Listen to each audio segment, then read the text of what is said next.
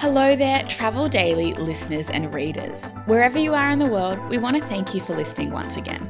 As the pandemic grinds on, we have perhaps seen a little change in the rhetoric from some of our leaders. And after last week's budget blow, we're starting to see some parts of the economy rightly say, we're mad. We're fed up, and it's probably healthy to blow off a bit of steam. But the pressure continues to build, because in late breaking news, we've just heard that Qantas is kicking agents while they're down by cutting commission to just 1%. We've also seen AFTA start a surge, a burst travel bubble, some financial results that are no surprise to anyone, and some more cruise action overseas. As always, there is so much to talk about this week, so let's get into it. From Travel Daily, I'm Bruce Piper. And I'm Anna Piper, and this is News on the Fly. Well, as if things couldn't get any worse for the travel industry, this week Qantas decided to stick the knife into its long-standing relationships with travel agents by cutting commission on international tickets to just 1%. The move reduces travel agent-based remuneration by a whopping 80%. So Bruce, what is behind this move? Yeah, look, this is massive news for the industry. It's 15 years since there's been any change to agency commission in Australia. Back in, I think it was about 2006, our listeners with long memories will recall that's when domestic commission was cut, and AFTA's then CEO, Mike Hatton, managed to successfully hold the line on behalf of the industry on international. So international was 5%, it's going to go to 1%. Look, is there a silver lining? Perhaps that it didn't happen straight away, that we've had notice and, we've got a year to get ready for it. But I think what's behind it is that despite its lip service, Qantas clearly doesn't value the travel agency distribution channel.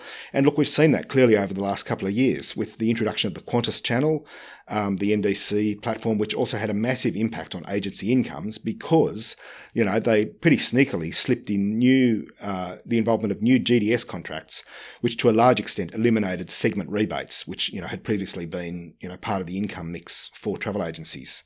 Qantas has been quick to point out that there are already many fare types that don't currently attract base commission, like domestic and trans-Tasman, corporate fares, group bookings, and they're basically saying that the changes are in line with global trends. And what's the industry reaction been? Look, it's only just been announced. My phone's been ringing off the hook, but really nobody's had a proper chance to react except for just feeling the gut punch that their base commission's been cut by 80%. But to me and many others, I think they'll feel like it's the last nail in the coffin. Not to mention the fact that Qantas, throughout the pandemic and particularly in the early stages, was really recalcitrant at paying refunds, leaving agents to deal with angry customers. I think, people would rightly see this as an absolute slap in the face. Qantas reckons they've got to make changes to reduce its costs. It's having to ride out the pandemic as well. But of course, what this will also do is that most other airlines are likely to follow, I suspect. Wow. So what's the future for the industry now? Look, I think there's a torture called death by 1,000 cuts, and this cut may be the last straw for some agencies. But, my experience is that the industry is a resilient lot. There are other things to sell, and some smart agents have been transitioning to things, like luxury, cruise, touring, etc. Qantas has also pledged to help the industry. Head of Global Sales and Distribution, Igor Kwiatkowski, said he expects this will accelerate the industry trend towards a fee-for-service model. I don't think all of the industry is on board with that, particularly Flight Centre. But Kwiatkowski also said Qantas is continuing to invest in new technology to make it easier to service customers and provide new selling and revenue opportunities via the NDC channel. And I'm sure that means probably special offers to frequent flyers that you can only buy through travel agents or something like that. The NDC platform does allow that sort of thing to happen. And speaking of blowing off steam, in last month's travel bulletin, AFTA chairman Tom Mannering said one way he relieves stress is to shout at the ocean. But another solution is to recruit a new CEO for the Federation, and that's exactly what he started off this week. And clearly, whoever gets chosen is going to be starting behind the 8 ball after this Qantas announcement. So Bruce, what sort of person are they looking for? Look, I think after many years of pretty dynamic leadership in the form of Jason Westbury and then more recently the lobbying expertise of Darren Rudd, they're perhaps seeking some sort of a mixture. I'm sure there have been feelers out in the market since the shock departure of Darren Rudd now about 7 weeks ago, but the formal recruitment process has now kicked off with ads in Travel Daily, and there's a couple of headhunters involved. I think no one can deny that this is going to be a really, really tough gig. coming in with such a massive amount of disruption, and not to mention, a big cut in commission from Qantas, and the fact that AFTA's had no revenue for the last year, although of course there are reserves. But it was interesting that in the job description there's a strong focus on financial management and an ability to run the organisation with high-quality business strategies, I think is how they phrased it. So not such a big focus on lobbying then? Look, probably less of a focus, but definitely still a major part of the job. What Darren Rudd taught us all is what is required in the cut and thrust of Canberra, that ugly world that we probably really didn't want or need to know about before the pandemic. But COVID-19's forced a major shift, and it has been a massive education for all of us, just how, government funding and grants programs work. As we've seen since Darren left, the board has swung into action and definitely been putting into practice what they've learned. I don't think anyone would deny that his single-minded focus on the political world probably left the organisation itself languishing a bit. Okay, what do you mean? What is the situation with AFTA itself at the moment? Look, they've definitely lost a number of key members of staff. I think you'd have to say it's down to a very small skeleton crew now. There is still some experience there, and definitely among the board, but the board themselves are also facing their own mountains of trouble in their own businesses. So the Federation, of course, needs its own in-house leader, and that's what they're after. I reckon that if you said Darren was 70% focus on lobbying and 30% on the AFTA organisation itself, my bet is the board wants that to be reversed, 70% on the organisation, particularly as things start to recover. For example, I know that AFTA's now sending out subscription renewals for membership and ATAS for the coming year, and I've definitely heard there's a bit of reticence among some agents to pay, and that's despite the Federation, rightly noting that however you call it, there's been more than $200 million flowing into the industry's pockets, which we wouldn't have gotten without the work of AFTA. I know many parts of the sector didn't get anything, but those who did definitely should recognise that as a benefit. However bad things were and are, they would have been worse without that. Anyway, bit of work for the new CEO to right that ship, and the sooner the better. So they've got applications now open just for a couple of weeks. And I'm betting in the current environment, there's a lot of talent out there. We've had, some major job losses, some really good people looking for new roles right across the industry. So I'm sure they'll get some excellent applicants. Let's hope so. Absolutely. And while we're on the subject of AFTA, well, sort of, Webjet, which was one of the Federation's major new additions to the membership ranks last year, reported its financial results this week. Obviously, the pandemic continues to have a significant impact for the company. So what did the figures look like? I think it's important to recognise that while Webjet has always been a bit of an outlier doing its own thing, its scale means it's a really important indicator for the wider industry, and the results were quite fascinating. They've taken the opportunity to switch to a new financial year, I'm sure reflecting the fact they're becoming more and more global business and focused on the Northern Hemisphere, so they don't want to have their balance date right in the middle of the Northern summer holiday period. So the results are for a 9-month period to the 31st of March, rather than directly comparable to the previous full financial year.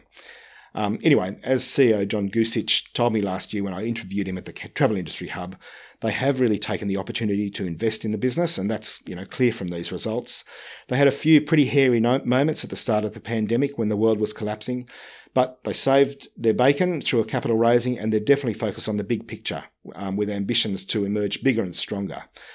Financially, it's a bit of a mess, of course. Big losses, but there seem to be some indications that things are improving. Particularly, they said, with opening of borders domestically in Australia, they reckon they're back to about 95% of transaction numbers compared to the same month 2 years ago. That was in April. Of course, that period coincided with that big push by the government for half-price flights and lots of promotion. So it will be interesting to see if that continues in the absence of major stimulation, but still a good sign for the business. And what about their overseas operations? Look, WebBeds, the B2B hotels business, bed banks, I think it's a bit harder to turn around. There's chaos all over the world. Although our borders are closed, and other places are open, I don't think there's a lot of travel happening in many countries. As we see what's going on in India, Taiwan, that's really got to be dampening demand, particularly for leisure. But WebBeds is definitely the growth engine for the company, and they reckon things are starting to come back as vaccinations roll out. They did talk about a bit of recovery, but I'm not sure how big the business was in the USA, particularly pre-COVID, so that might be from a low base. But what was interesting was a determination, a promise from Gusich that WebBeds will emerge as the number one B2B accommodation player. That's a big call and definitely a shot over the bow of its big rival Hotel Beds, Beds Online, which would see itself and bills itself as the biggest. So as they say, it's a dark cloud without any silver lining, and John Gusich is definitely determined to make hay while the sun shines. A bit heavy on the metaphors, but your point stands. The prospects of a travel bubble between Singapore and Hong Kong were highly anticipated, with quarantine-free travel between the cities on what must be one of Asia's biggest flight routes set to roll out in a week's time. However, that bubble has now burst after a rise in cases in Singapore. Bruce, what do you think that means for the possibility of an Australian travel bubble with Singapore? Look, again, this is something that's been a hot topic. You never know with politicians whether they're just paying lip service, but almost one of the first things that Dan Tehan did when he became Tourism Minister was talking about a bubble with Singapore. And of course, there's massive disappointment about the Singapore-Hong Kong bubble. But on the other hand, if you think positively, you'd have to say the system is working. There were clear protocols that would mean, determine what is a go or a no-go for this thing. Unfortunately, the outbreak, of course, happened before the thing actually got off the ground. So in Singapore, they're back in a form of lockdown. But that means that things are contained. We've got to remember it's all about vaccination and the complacency that had probably set in both those countries, like Australia, where they've got, things relatively under control. That's definitely going to change now. People will be rushing to get vaccinated. Sure to be a whole lot more urgency about vaccinations. And, frankly, that's just what we need here as well. That's for sure. And we definitely have seen at least the start of what seems could be a groundswell of rational voices pushing for a way for us to reopen. Do you think that politicians are listening? Well, at least some of them, because they're among the voices calling for some sense, of course, including New South Wales Premier Gladys Berejiklian, who, I think many people would agree has really handled things well so far. She's saying she reckons 80% of the state needs to be vaccinated in order to get things opening up. And look, that seems like a lot, and it is, but at least it's a target. And that's what the wider industry, not to mention other sectors like agriculture, education, etc., have also been calling for. And it's a lot better than this blanket suggestion from some quarters that we just can't open up at all, or, who knows when. The big question on the horizon is the prospect of a federal election. And of course, as always happens, politics is likely to get in the way. Irrational border rhetoric seems to be a vote winner, as we've seen in various states and territories. And already this week we've seen Scott Morrison playing that tune. But as we're starting to hear, not everyone is on board with this protectionist approach, and it's definitely not limited to travel and tourism. So perhaps if there's a multi-pronged, push, we might see some light at the end of the tunnel soon. Do you have something to say? Why not let off some steam? News on the Fly has started a hotline where you can share your point of view, and it might even be featured on the podcast. Just send us a short voice memo via WhatsApp at +61 280 076 760 to have your say, and let us know what you think. Keep listening to News on the Fly to see if your voice is featured. Check the show notes for a link to that hotline, and we hope to hear from you soon. Well, Australian cruising remains in limbo, with politicians again seeming very reluctant to even provide a pathway forward. Bruce, do you see any prospects for a way forward? Yeah, Claire's new campaign definitely is gaining a bit of traction. Just within the first couple of days of us announcing their new campaign, this Ready, Set, Sail in Cruise Weekly, there were thousands of emails sent, Joel Katz told me. I thought it was very interesting this week to see P&O Cruises has cancelled all of its international sailings out of Australia till the end of the year. But unlike all the previous cancellations, which are just, full suspensions of sailing, they've replaced them with domestic itineraries starting from mid-September.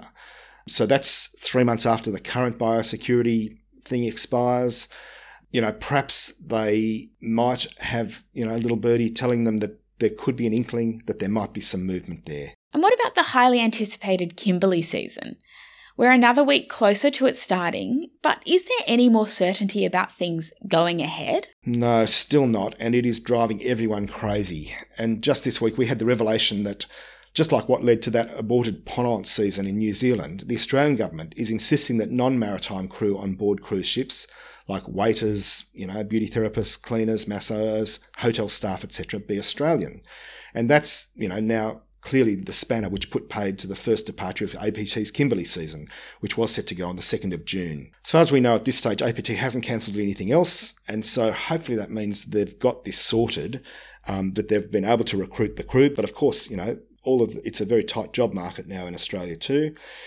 I also found it fascinating, the Home Affairs website statement. It also said, alongside the requirement for Australian crew, it said any cruise ship operating here had to be able to demonstrate economic benefit to Australia. I mean, surely that's a no-brainer, given that, you've got all the providores, shore excursion operators, port operators, activities, and of course, the travel industry who would benefit from a cruise restart. But I just think that statement that it's got to have economic benefit also just reflects this mindset among the bureaucrats and politicians that cruise companies are all these, foreign-owned giants and don't provide any local benefit, which we, of course, know is just rubbish. Oh, total rubbish. Well, let's hope that we have some more concrete news on that front next week. In the meantime, thank you, faithful listeners. Hang in there. As we always say, please rate us and review us on whatever podcast platform you use to help your industry colleagues find us. Following us and subscribing also helps us out and also means that you don't miss out. So it's really a win-win. Thank you for listening. We will be back next week with more news on the fly.